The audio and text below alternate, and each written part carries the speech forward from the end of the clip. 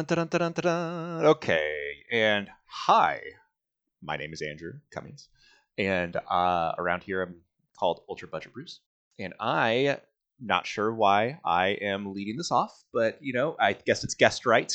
And Hi, welcome to the podcast. And this is Murphys. You can find me on Twitter at MurphysAlvyMGG, and you can find my articles over at Commander's Herald. Hey guys, Mr. Common number 5 here. You can find me at Mr. Common number 5 on Twitter, all spelled out except for the 5. You can reach our primary account at CMD Tower on Twitter as well. And yes, I know you're racking your brains. It is I, the most non-budget player on the planet, here to talk about budget. Be confused. But welcome to a new episode of the Budget Shop-A, or Shop as, normal people call it, where floor to ceiling has no meaning and the foiling is always taco-shaped. Do you know what's nice about taco-shaped foils? They're super freaking cheap. They're so cheap. They are very cheap. On a budget, baby. Now, you guys might be curious what the Budget Shop series is going to be about. So this is where we're going to take our good friend, Ultra Budget Brews, Andrew from EDH Rec, and we're going to talk about, from a high level, a archetype of a deck. Could be counters, could be Death Touch, something like that. What is that overall archetype of it? And then we're going to parse it down a little bit. Each of us are going to talk about a legendary or just someone who could home a deck and how that could kind of work around the archetype and budget. And then we're going to get very granular with the nickel, the dime, the penny, and I have to stop doing the jingle or we'll be sued, where we'll each talk about a card that's under one of those respective dollar amounts and how it kind of plays with our commander and this archetype and budget. So today we're going to be focused around a very popular archetype. I believe Murphys confirmed it is the second most popular archetype, Life Gain. Mr. Brews, talk to us about what Life Gain looks like to you holistically when someone's trying to build out a Life Gain deck, but maybe they're scraping pennies stuck to the underside of a park bench. How would they do that from your eyes? Yeah, absolutely. So Life Gain is, I think, one of the most popular archetypes, like we said, and I think part of that is because it is so incredibly new player friendly. It is something that people just gravitate towards. People don't want to win, 20-0. They want to win 100-0. They want to win 200-0. Obviously a win's a win, but that mindset is like, I want to get my life total super, super high. Which is perfect. Like it's a fun thing to do, and there are obviously strategic things you can do with that as well, which we're going to get into. But I would say Life Gain, there are two different kinds, no matter the color. There are a variety of different colors that you can go with, color combinations. You're doing one or two things. You're either doing chunks. I'm going to gain 5 life here. I'm going to gain 10 life. I'm going to gain 7 life, right? Or you're doing drips and drabs. You're doing one at a time. Like, oh, I did a thing. I gain a life. Oh, I did a thing. I gain a life. What's the Family Guy bit? Ooh, piece of candy. That whole thing is basically what you're doing, except you're gaining life, and that's perfect. So I would say typically most life gain adjacent cards are going to be more focused around the drips and drabs method, but there are definitely some really cool commanders that can mess with chunks, and they work in really interesting. It's interesting how those two things, they're the same thing, but they diverge in this one real specific way. That's super interesting. Well, Murphys, how would you kind of look at Life Gain from your lens, especially when you're trying to do it at a budget? It's like you just played Gitaxian Probe because my cards are on the table. Life finds a way. Life is a resource, my friends. Life is a resource. And the old adage is a win, right? Oob said that just a minute ago. I personally, the spike in me, the grinder in me, I had aspirations to go to the Pro Tour in me, would rather win a life at 1 than a life at 100. Because then I've used all of the resources at my disposal. And that sounds a little counterintuitive, especially when you enter into the format. Because there are so many different ways to play. And if I win at 100 life, I did the thing, right? Like that's really Sure. what it comes down to. The other delineation I would make with what Andrew stated, you can do chunks or drips and drabs, and I would also say the end game in the budget range is very different, right? So some life gain strategies within this archetype are going to want to use their life and pay life in order to create advantage, whether that's on the board, cards drawn, even in combat, right?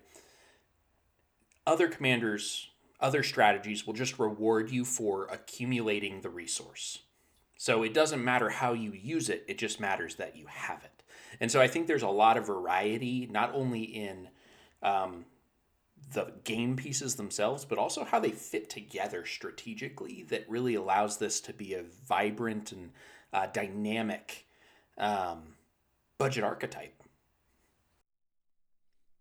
Yeah, like that's super interesting. And of course, I'm always the mindset, like, I'd like to win at 100 and still feel good about myself. Winning at 1 makes me a little puckered up, if you know what I'm talking about. But as me as not the budget player at all, I really had to look in the mirror and say, what does life gain mean to me when I'm talking budget? And it's very well known across, our other episodes that in our play group, unless the Joplin crew comes up, I'm usually the number one threat and the one that everyone's focused and trying to get rid of. Whenever Dennis or Dustin show up, it's sweat off the brow because everyone focuses on them, and it's great. So with that, I actually, whether it's a budget or one of my real decks, I actually look at life gain as almost this wooden shield I'm putting in front of myself above 40. So if I'm at 42, 45, 47, I'm never going to get to 60 or 70 because people are always hitting me. So me incrementally gaining life through some of the ways I'm about to talk about, and why I think it's great as an archetype for budget, it's by these drips and drabs, but I'm not doing it to gain life. I'm actually doing it because it's somewhat of a prevent life. It's almost like every time I gain life, I've fogged a future attack. And that works for me because I do get hit a lot. And in Commander, I think it's even sexier. So totally Gachaxian probed out. I did a little research on Scryfall from a dollar perspective. And at the time of this recording, there is 1,111 cards that have life gain in the rules text. And they're all under $1. There's 1,283 of those same cards under $5. So that tells you that there's only 172 cards between $1 and $5 that even have life gain to do with it. So hearing there's over 1,000 cards in a card pool for me to build a budget deck, that is just screams yes, you could easily do this and probably do it pretty well. It's why my budget deck is a card draw deck, because card draws in literally everything. It's very easy to draw cards. I think the most expensive card I have in there is Labman at $5 or $6 or whatever. But everything else is a dime because that's all I need to do is draw cards. So that's the way I kind of look at it. Is I want to incrementally gain life. We have these precons. A lot of those terrible lands from Commander decks, it's enter the battlefield tapped and gain a life. People still play them today. So if we can kind of have incremental life gain off of playing these cheaper cards that prevent my opponents from getting me to the teens, because budget decks, I feel, are a turn 8, 9, 10, and beyond. It's not turn 5 or 6. That's fair. I do think that kind of what you're talking about with it being a shield is kind of interesting because often I think the higher power, when everybody is fighting with swords and maces and bows and arrows, that shield, a wooden shield, perfect.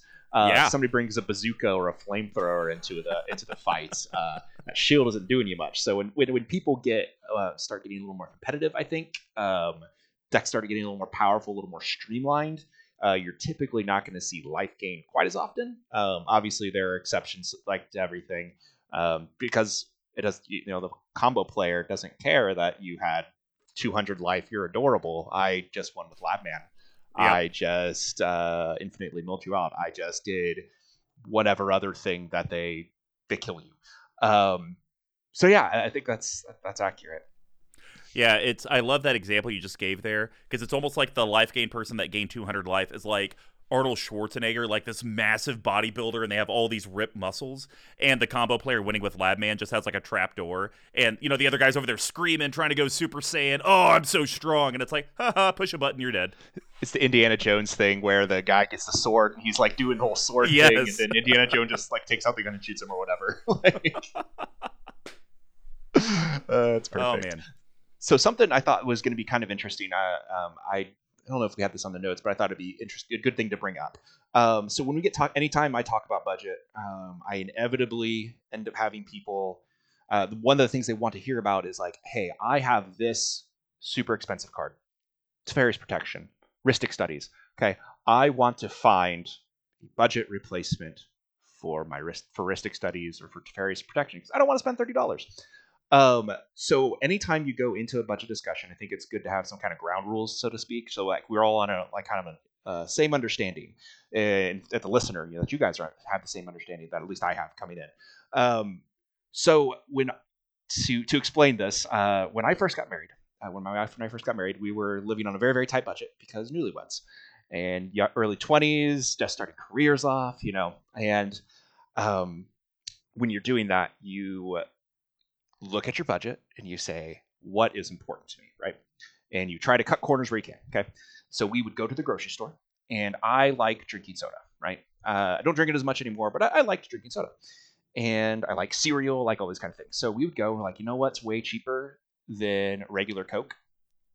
Like the Shasta or whatever great value Coke, right? It's better than Cinnamon Toast Crunch or cheaper than Cinnamon Toast Crunch. Like whatever the Golden Cinnamon Touch Toasters or something like that. Cinnamon Toasters, I think it's called, right? What?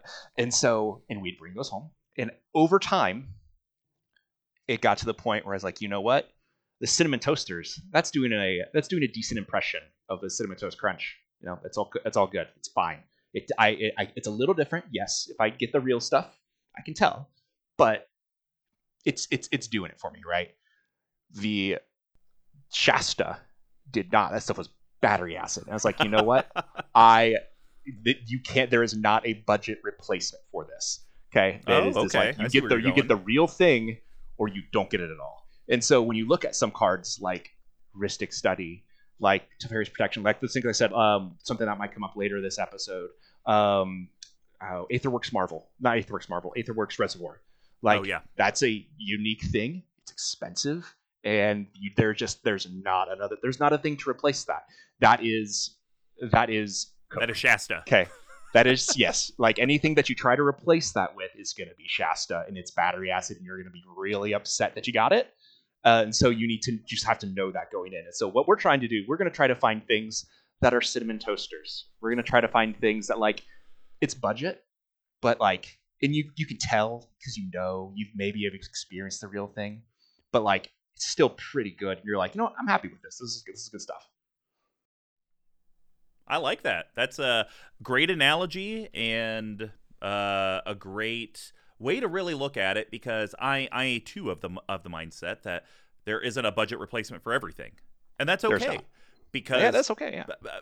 Wizards didn't create this game, or I should say, Richard Garfield didn't create this game to just keep putting out better versions of the same stuff year after year. It's supposed to be diversity, and that's why the game is to where it is today. So I'm okay if I have to have a Shasta style Chains of Mephistopheles because I don't want to pay $12,000 or whatever it costs. Or read the card. You don't want to read the card. That's true. Yes.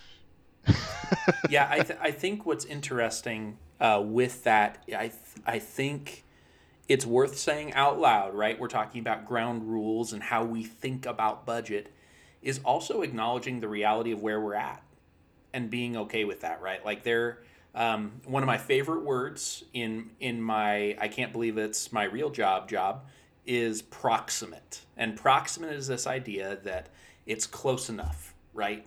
It is close enough. And sometimes our relative ability to purchase expensive pieces of wizard cardboard for a luxury hobby is minimal, right? Like we have gone through seasons as a family where it is not viable for me to spend even $15 on Magic in a month. And I have to really grind and use buy lists and pimp out my trade binder like nobody's business in order to try and generate newness in strategy. And so I think just saying like it's okay, it is okay and commendable to lean into where we are, the season we're in, and build accordingly. Yeah, That's fair. Couldn't agree more. That's fair. Yep, perfect. All right. Well, guys, I think it's time for a little Patreon commercial. All right, insert commercial. I don't know why I did that. You can just disregard that, editor. Don't disregard it. Just we need to like blow out the people's ears when they're in the car. They're like, "Oh God!" and they're like about to fly off the road.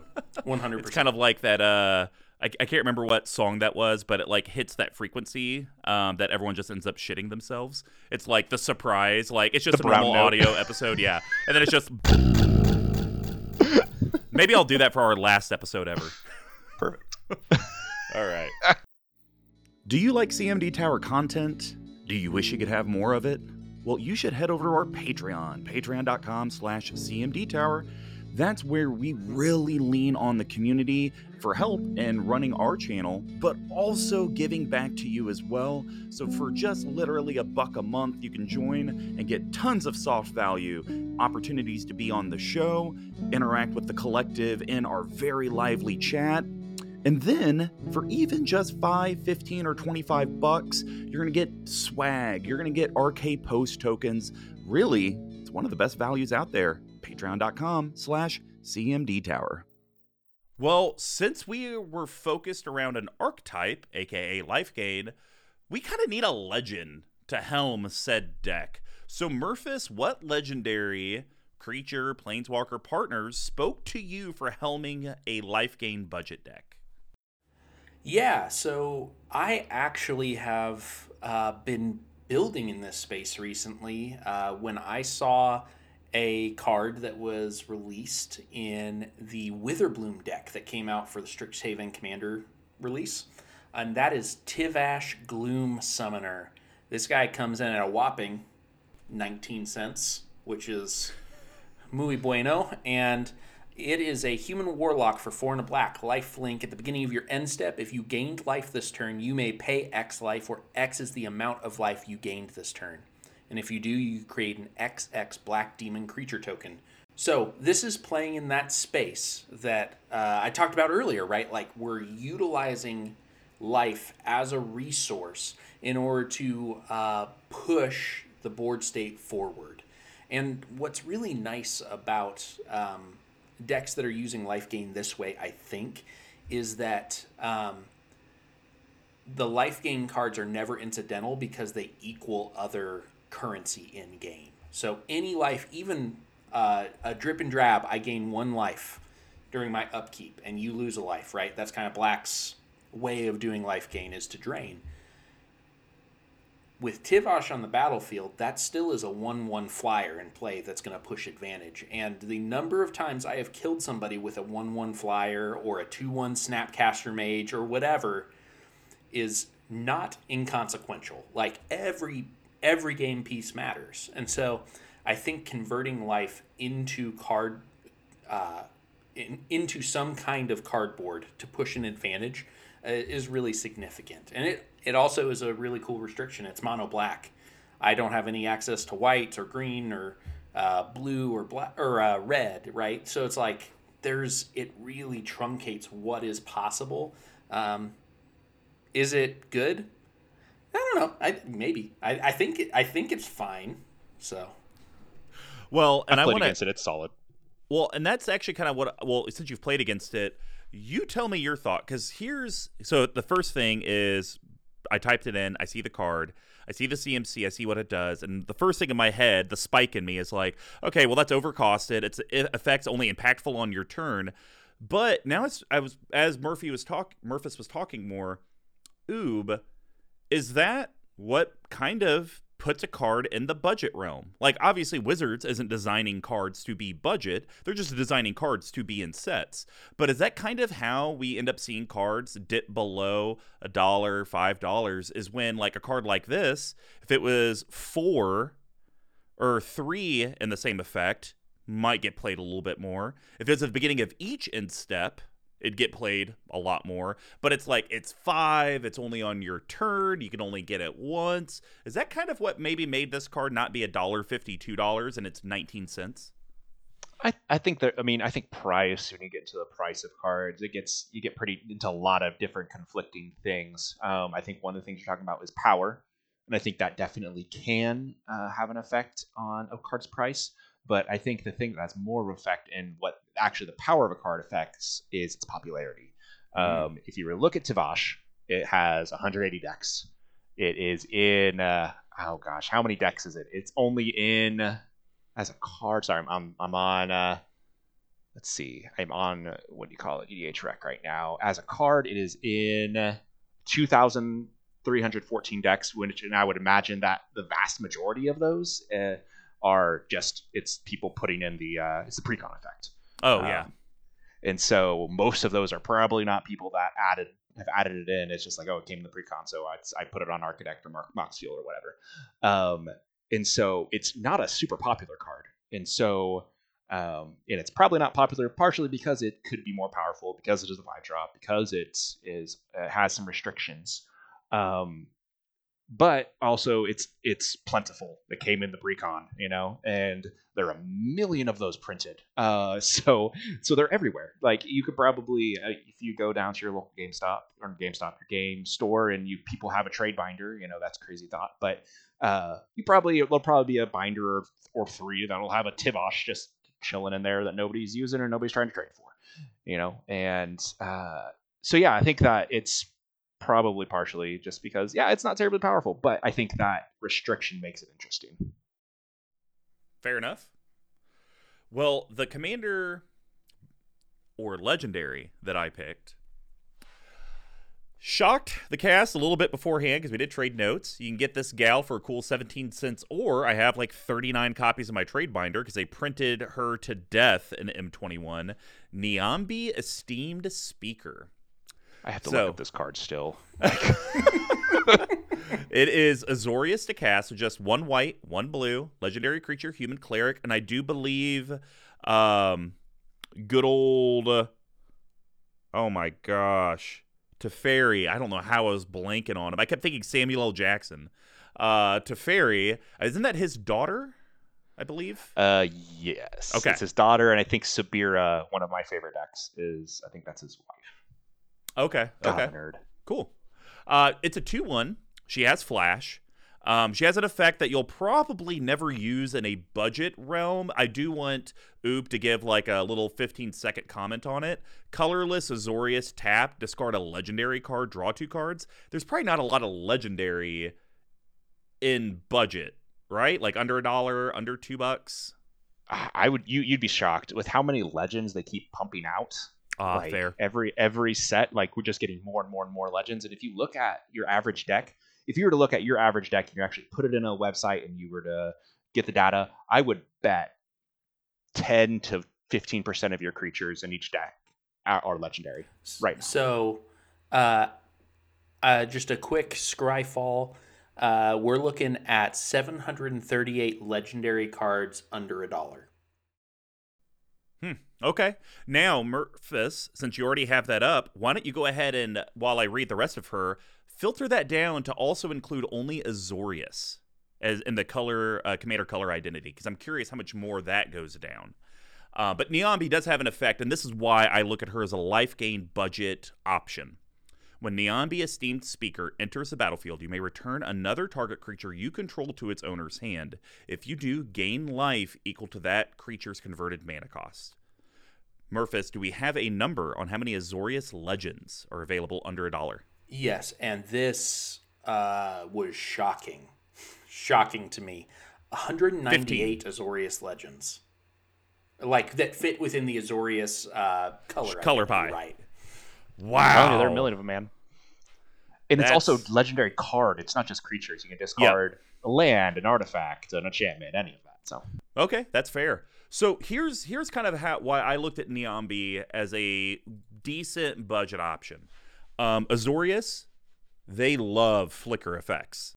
Like white and blue does a lot of blink at the end of your turn. Blink, something happens. Blink. It's always blinking. Stuff's always happening. So I think you're going to be able to use repeatable ETBs, and there's a lot of them that enter the battlefield, gain 6 life, gain 3 life, and a lot of them are very cheap. I didn't include any of them in my penny, nickel, dime, quarter, but there was one that literally was like 6 mana and enter the battlefield, gain 3 life, and it was a 3/6. I mean, it was beefy. So there's lots of stuff that way. You get the life gain on your flicker. So the nice thing is that with Niambi being based on the creature's converted mana cost, you can kind of play around with it. And we won't be talking about it today. It's something that I had worked on a theory craft for Big Tuck. But there's a lot of cards that's like, hey, reduce the cost down by how much life you've gained this turn. Or reduce it down by the total power of your creatures on board. So I think you're going to be able to use Niambi to almost do like the Vile Smasher Gem from Spike Feeder's effect. Hey, let me flicker you back to my hand. I'm going to gain 9 life because you're a 9-drop. But then when I play you, I only have to pay 2 because some of alternative casting cost. So I think you could do a lot with that. Azorius does that very well. And I think she's very budget because she's very undervalued. In Commander, she has 276 decks where she is the legend. And she has 2,000 where she's in the 99. Get this, of 168,000 qualified decks. So you are not seeing Niambi out there. The fact that you get the life gain on the flicker, I think that's just going to open up the door a lot to where you don't have to just, let me only find creatures that gain me life when they come in. It's like, no, play other utility stuff and be able to repeat use it, but then you're just getting, like I said, that wooden shield every turn, maybe every other turn. However you're able to get her in and out, you'll be able to do a lot with it. Yeah, I've literally never seen this card on a battlefield ever, never. So, but this is rad. I love the spice. Like it. It's super cool. And just scrolling through some Azorius Legends, there's some spicy meatballs in here. Man, Jareth Leonin Titan seems sweet. Ooh, that would be good. Nice. Cool. All right. So for mine, I picked what I actually think is one of the best budget decks. Not like power, but like just it's a great deck for on a budget, and it's great for beginners, honestly too. Something about having teaching people to play Magic. You want them to have a deck that is easy to understand, but also you want to play things against them that are easy to understand. You can give somebody a deck that's new, you can give them a precon and they're going to be able to get it. But if you're playing some convoluted toolbox, Sisay, Weatherlight Captain or whatever deck, they're going to sit there and have no idea what you're doing, and that's not going to help them learn. So the deck that I picked was Trelsara. I don't know if I'm pronouncing that correctly. I apologize. Trelsara Moondancer. And so I'm going to go ahead and read that. Trelsara Moondancer is it's an uncommon from the D&D set. It is a green and a white. And it says whenever you gain life, put a +1/+1 counter on Trelsara Moondancer and then scry 1. And it's a 2/2. So it is kind of analogous to Ajani's Pridebait. It's this whole like drips and drabs thing. You don't care about how much life you gain. You just want to gain it a bunch of times. Yeah. What's up? Oh, no. I was just agreeing with you. Oh, yeah. No, sure. You're good. So like, it's like, I want to gain life for doing anything. It's like, oh, I play a land. I want to gain a life. Did a creature come in? I want to gain a life. Did you flick your cards? I would love to gain a life. Did I look at my phone? I would like to gain a life. You want to gain a life for everything. And one of the cool things is that you get to scry. Green and white. Green, granted, it's getting more and more and more card draw and card advantage effects. White is getting there. Wizards is trying. But that scry is pretty important, especially later on. Once you have your engine set up, you can really start digging through your deck. You're like, oh, no, don't want that. You can like scry through your top 5 cards and, try to find that board wipe or that removal spell or the whatever it is that you might be needing at that point. And so she's just super easy to grok, and I think it's just a great deck. It's just a good deck. Also costs like 23 cents, which is, nothing. Yeah, I like this pick a lot. I think what I love about your explanation is the easiness to grok. I put counters on it. I scry, so there's some built-in pseudo advantage. After 3 scries, you're pretty close to drawing a card, right? Like in terms of value and filtering. And, beep, beep, brr, brr, and you run somebody over with commander damage. And it feels really good, right? Slamming somebody with a 24/24 Trelasara is going to feel great, especially for new players. And honestly, even for me, I played Trelasara a lot in that weird in-between standard format when standard was the worst, when Eldraine was still legal.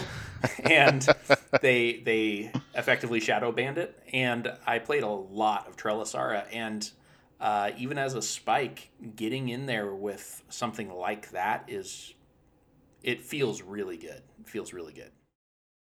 I do think it's something cool too to be able to like have a card, and Niambi is a little bit like this, and Tavash even. I mean, honestly, they're all kind of like this. Is like, hey, did I do the thing I came here to do?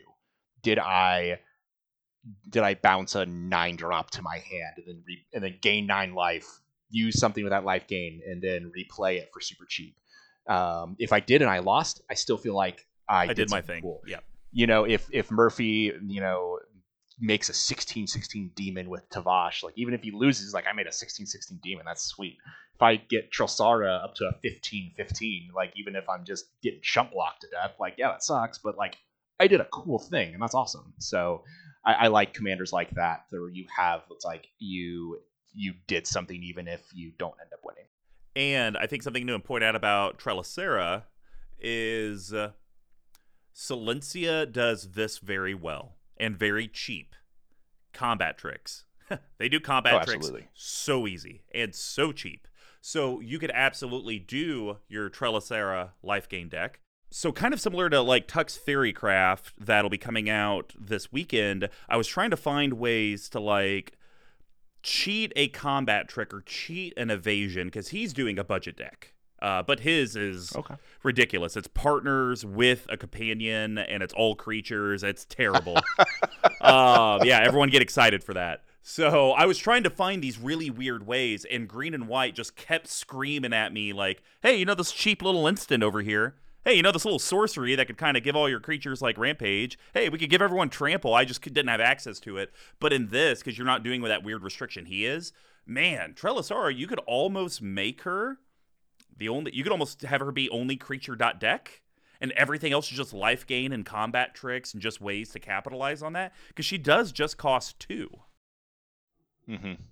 Yeah, I love the longer I've played Commander, the more I've realized that I like playing Commander because I get to play Commander. Like, Commander is why I build the deck, and so I want my commanders to cost 2, 3, 4, and so that I can play them a bunch because it's fun and they get killed often if you're building your deck correctly.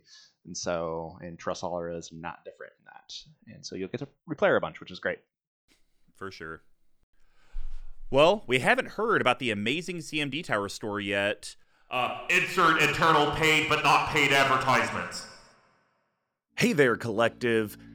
Do you need a new playmat? Do you need some sleeves? Have you been forgetting your upkeep triggers? Well, be sure to head over to cmdtower.com/merch and be able to pick up all the great swag made for you guys. It could be the Mr. Comma number 5 reminder token. It could be the Squee McGee Get Up and Fight coin, or heck, even our foil playmat or Jund holiday sweaters. All of it's there. Go check it out. All right, for the section that we may get cut off the air for, the penny, the nickel, the dime, the beep, because we can't end it with that 25-cent denomination. This is where each of us, in a little bit of Weatherlight Report fashion, a little bit of Brews and Builds fashion, we kind of have a budget restriction. And what each of us are going to do is talk about a card under each of those denominations, or at that denomination, that sync up well with the commander that we picked and we wanted to talk about.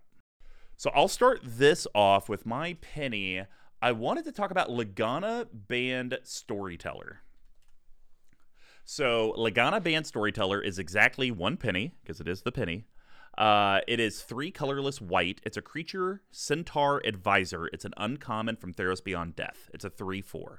So it's going to gain us 4 life when we bounce it back to our hand. Well, what does white and blue usually have very powerful of, even if they are maybe a little overcosted? Enchantments. They have some very powerful ones. So in this ETBs, you may put target enchantment card from your graveyard on top of your library. Hey, if you do, gain life equal to its converted mana cost. So we just bounced him, gained 4, replayed him, put an enchantment from our graveyard back on, maybe gained another 5, another 6 for 4 mana. So I think this is a great penny addition for a budget deck. I like it. Well, for the nickel, this is a card I believe I saw in Arena. Pretty sure I did. And I'm pretty sure I hated it. This card came out in M19. We're talking Dwarven Priest. 3 colorless white, creature dwarf cleric. It's a common for 2 pennies. When Dwarven Priest enters the battlefield, you gain 1 life for each creature you control. It's a 2/4. You bounce it, you gained 4 life. You play it, you probably gained another 4 to 5 life.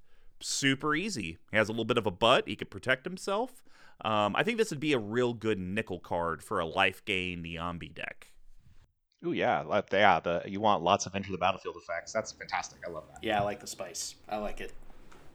Well, we're about to get real weird here. So let's talk a little bit about Loxodon Life Chanter. I think this is kind of where it gets a little hairy, and when we're only talking about 4 cards, you'll have to open your mind's eye. 5 colorless white, 4/6. It's a rare for a dime. Creature Elephant Cleric. When it ETBs, you may have your life total become the total toughness of all creatures you control. For 5 colorless white, at any time, it gets +X until end of turn, where X is your life total. So once again, I look at this. Hey, for 6, or for the 6 CMC, I'm gaining 6 life back. Play this guy. If we got a bunch of tough, big butt creatures, maybe we're actually getting above the life total that we're at. This could be good late game. I think this could be more fun, though, because if you're really doing the life gain the right way with this Niambi deck, even if he resets you down to, let's just call it 15, you should easily be able to get back to 25 or 30.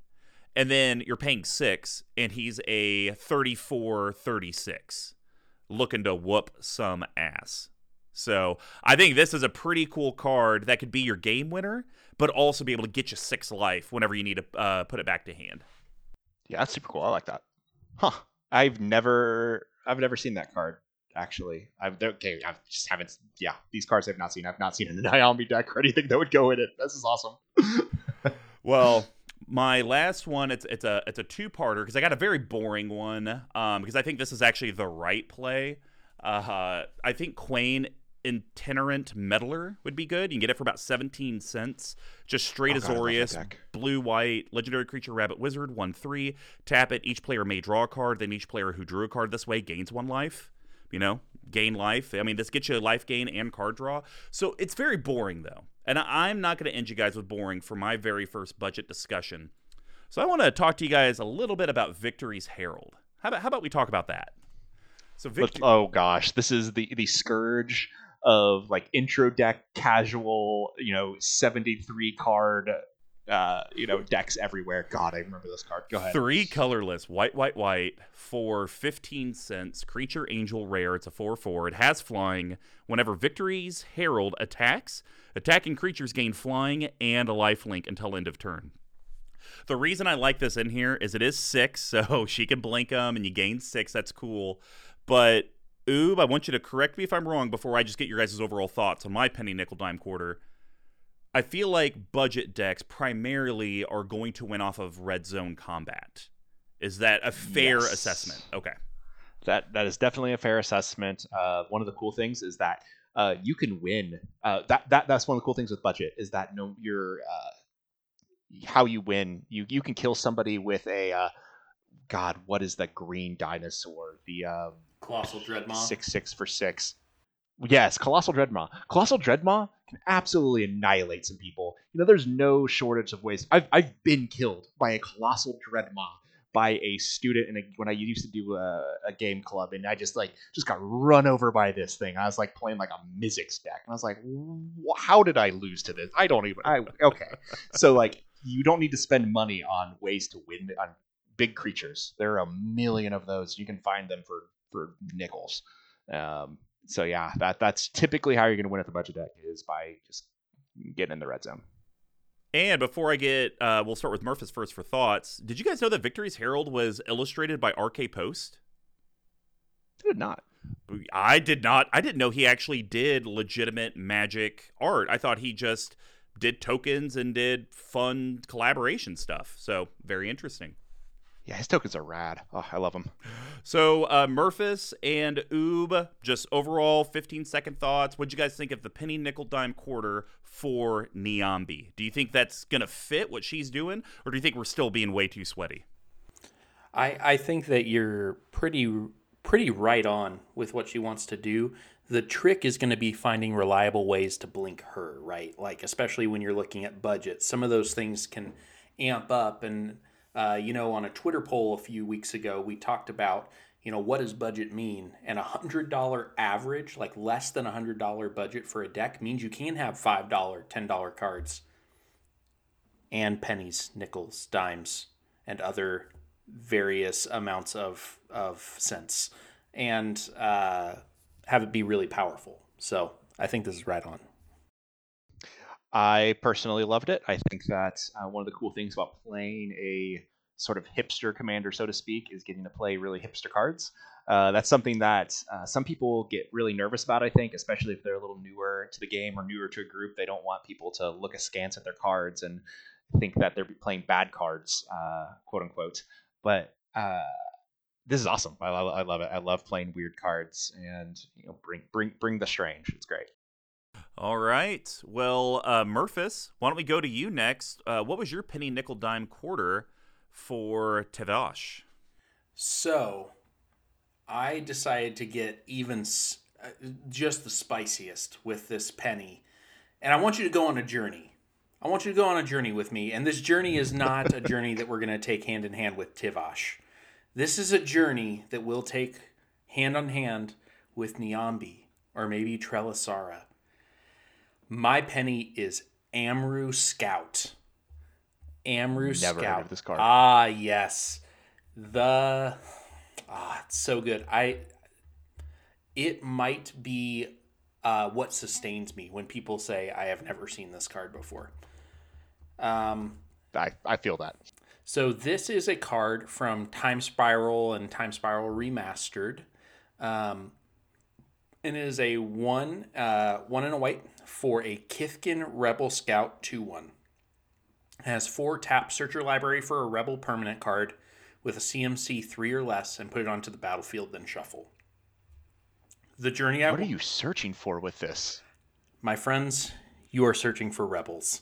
You are searching for all of the rebels, because when you're in life gain, having access to a toolbox of effects, especially on a budget, can be a game-changing thing to do. It does take the complexity of the deck up, like strategically, but if you take a look at rebels, especially in white, you get a lot of power, really powerful effects, and a lot of rebels have that text of pay some mana, tap it to search your library for another rebel. So I think of Children of Corliss, where you can sacrifice it to gain life equal to the life you're lost this turn. It can effectively fog a really intense combat. You can get tappers. You can get effective attackers. You can remove specific colors of creatures from the game. This is a stretch, because it doesn't gain you life, but what it does is it gains you access to strategic diversity within your life gain deck, and it's a penny. So that's the Luciest and the goosiest of all of them. Getting Children of Corliss is pretty great. So yeah, that gets you for the life gain. You're good. Okay, cool. So, at a nickel, we have Parasitic Grasp, which is actually a new card. And Parasitic Grasp costs 3 mana, I believe. Or no, it costs 2 mana. That's right. Got that cleave cost right. Yep. It's technically just a, not quite a better murder, but we're getting close. We're getting close to the murder range. Parasitic Grasp costs 1 and a black, and it was printed in Crimson Vow and has cleave 1 BB. Parasitic Grasp deals 3 damage to target brackets human creature you control, or human creature. You gain 3 life. So if you pay 1 black, it deals 3 damage to anything, and you gain 3 life. If you actually look at EDH Rec to the breakdown of the top creatures in the format, this will kill almost everything. Within the top 50, it kills like a lot of stuff. I think the last count I did is this and Lightning Bolt. I was about to say, so does that mean Lightning Bolt is viable in Commander? Way better than you think. My friends, Lightning Bolt is not just viable, it is actively good, and you are not playing it enough. End rant. So Parasitic Grasp kills something like 42 out of the top 50 creatures in the format. Now, some of those creatures aren't going to matter because they're going to sacrifice their Secure Tribe Elder or whatever, right? But that's not nothing. And having the life gain tacked on to a pretty efficient removal spell with a lot of flexibility, and humans are a really popular creature type even if you're not playing against a human tribal deck. They're just everywhere. So even without paying the cleave cost, you're going to hit a lot of things. The next one, the next card for me at a dime is Chainer's Torment, which is I love this card so saga. much. Oh my god. It is chef's kiss. 3 and a black for a saga. It came out in Dominaria. Chapter 1 and Chapter 2 have the same ability. Chainer's Torment deals 2 damage to each opponent, and you gain 2 life. That's pretty good. It's pretty good. Those are little drips and drabs. Chapter 3, create an XX Black Horror Nightmare creature token where X is half of your life total rounded up. It deals X damage to you.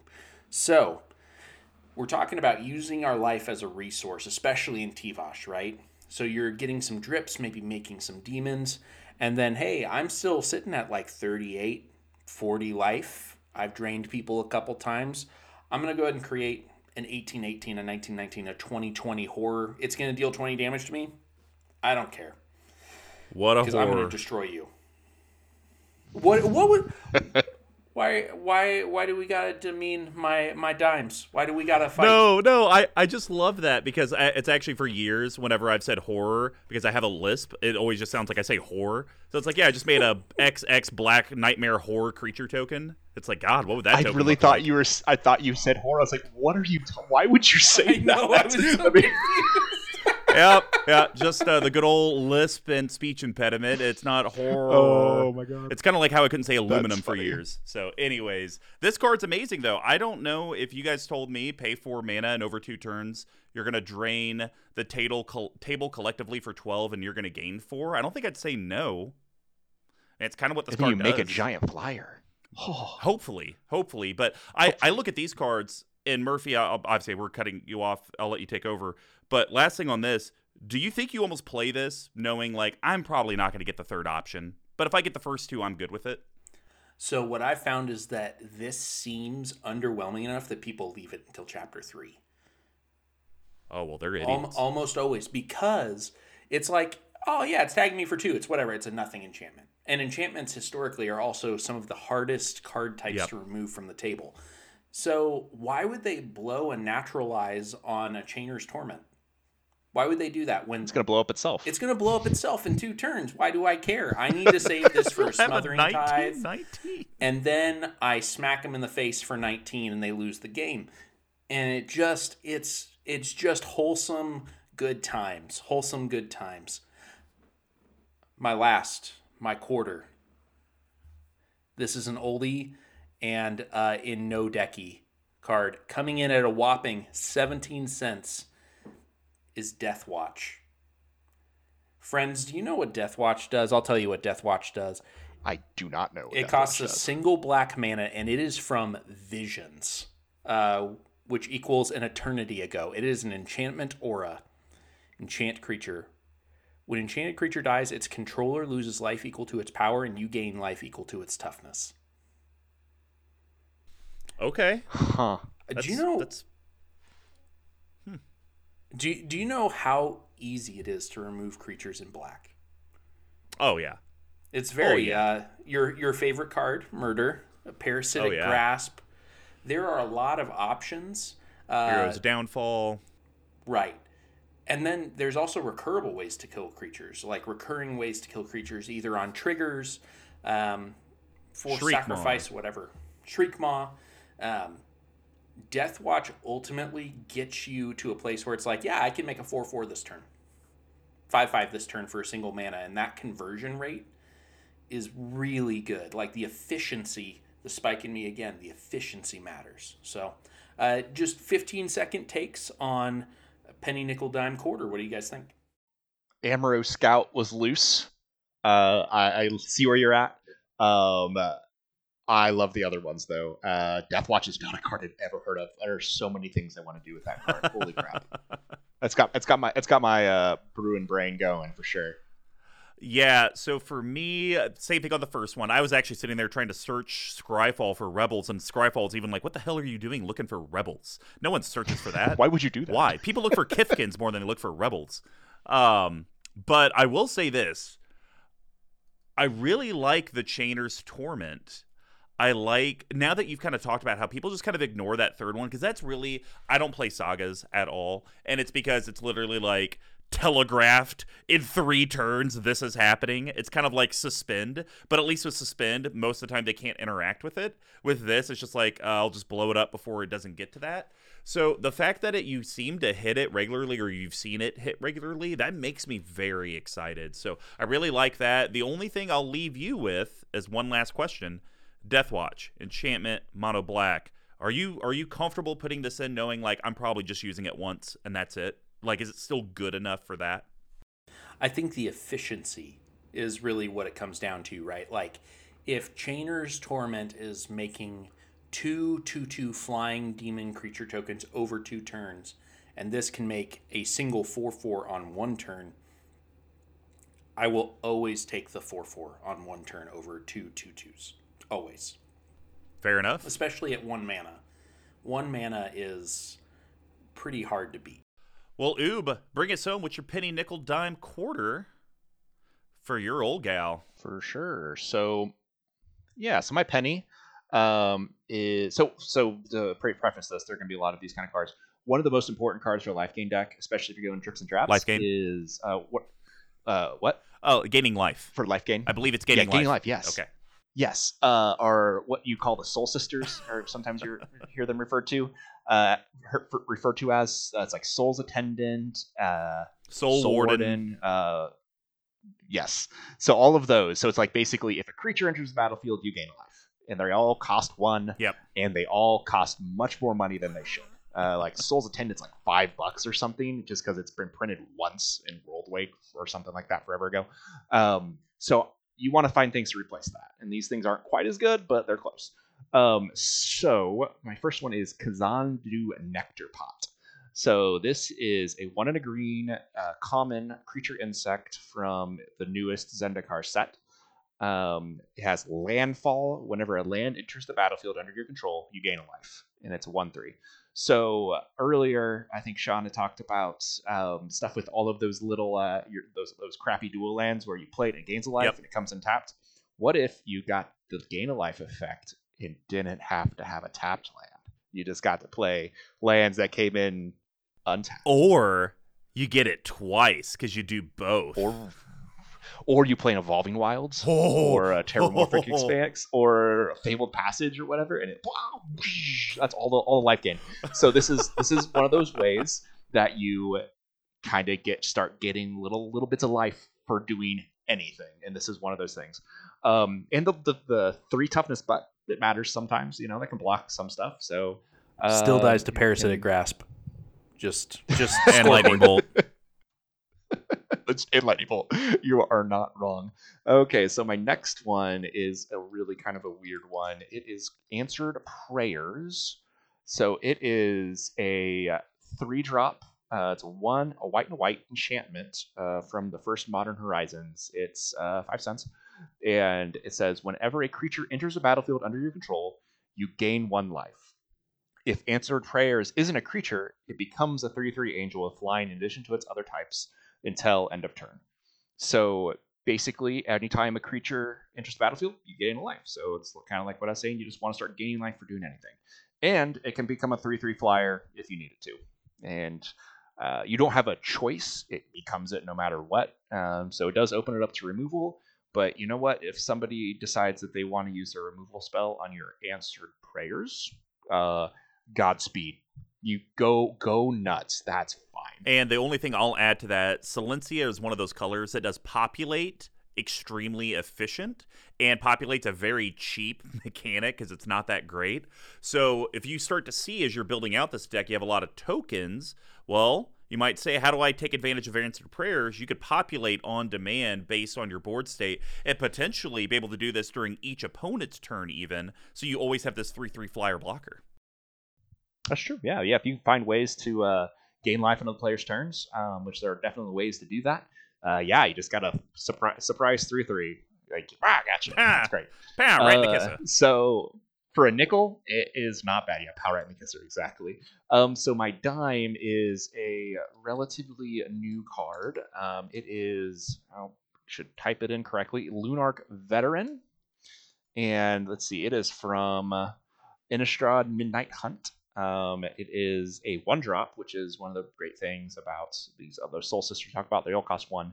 This one costs 1, but it only it's a human cleric, and whenever another creature enters the battlefield under your control. So it only does it if it's under your control, unlike the other ones. But you gain a life. The cool thing about this one though is it has Disturb for 1 and a white, and so if it gets killed, it gets caught in a board wipe or whatever, you can pay 1 and a white and transform it to Luminous Phantom, which is a flyer, 1/1, and it says whenever another creature you control leaves the battlefield, you gain a life. And if it would get killed, it just gets exiled.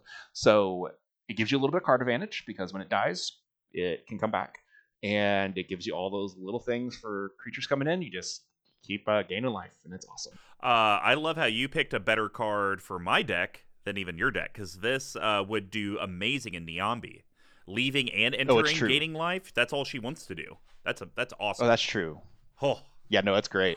No, definitely. And so my last one is one I'd actually never heard of until I started researching this for this episode. It is from Mirrodin Block. It is Leonin Elder. It is a single white. It is a cat cleric for people who want cat. Those are actually 2 relevant tribes. It's a 1/1, and it says whenever an artifact comes into play, you may gain life. And it isn't just for you. It is when anybody has an artifact comes into play. And if you look at how many treasure decks are running around, how many decks are running, all sorts of mana rocks. Like every deck, unless they are going out of their way to not do it, every deck has artifacts. And this is just going to sit there, and it's just going to gain you a little life at a time. And it's going to be great. Well, the best thing is, that Smothering Tithe player that always annoys you? Have this out there. Hey, are you sure you want to create a treasure? Because I'm going to get 13 different triggered effects. What's going on? Yep, exactly. So don't play the Smothering Tithe. I mean, you can if you want to. I'm just going to gain a bunch of life. It's going to be great. So, those are my picks. What do you guys think? Yeah, I really like these picks in particular because they're filling the most important niche for white for life gain decks like this that are doing drips, which is that Soul Sister category. That's a really tough thing to do for under $1. And what you've presented is 4 really solid options under $1 that would fit and be effective in really any white-based life gain deck. Yeah, I couldn't agree more. I mean, obviously I commented on a few of the cards. I think, Oob, what you did very well is you were able to, just like Murphy was saying, taking those expensive... Here, we'll use your analogy from earlier. You're able to take your Cinnamon Toast Crunch, that is your Soul Sisters, and you're able to find Cinnamon Toast Bites, because I already forgot what they were called. You're able to find that like replacement that's like, it kind of gets me there. Yes, it's not quite as good, but I can live with it. It wasn't so like off the deep end that your Shasta was to your Coke. I totally agree. Yep, and that's exactly what I was aiming for with this. So I'm glad that you saw that too. That's awesome. Well, guys, hopefully you thoroughly enjoyed the very first episode of The Budget Shop, talking about Life Gain. And thanks for visiting our humble budget shop. And this is Mr. Commodore 5 saying thanks for stopping by.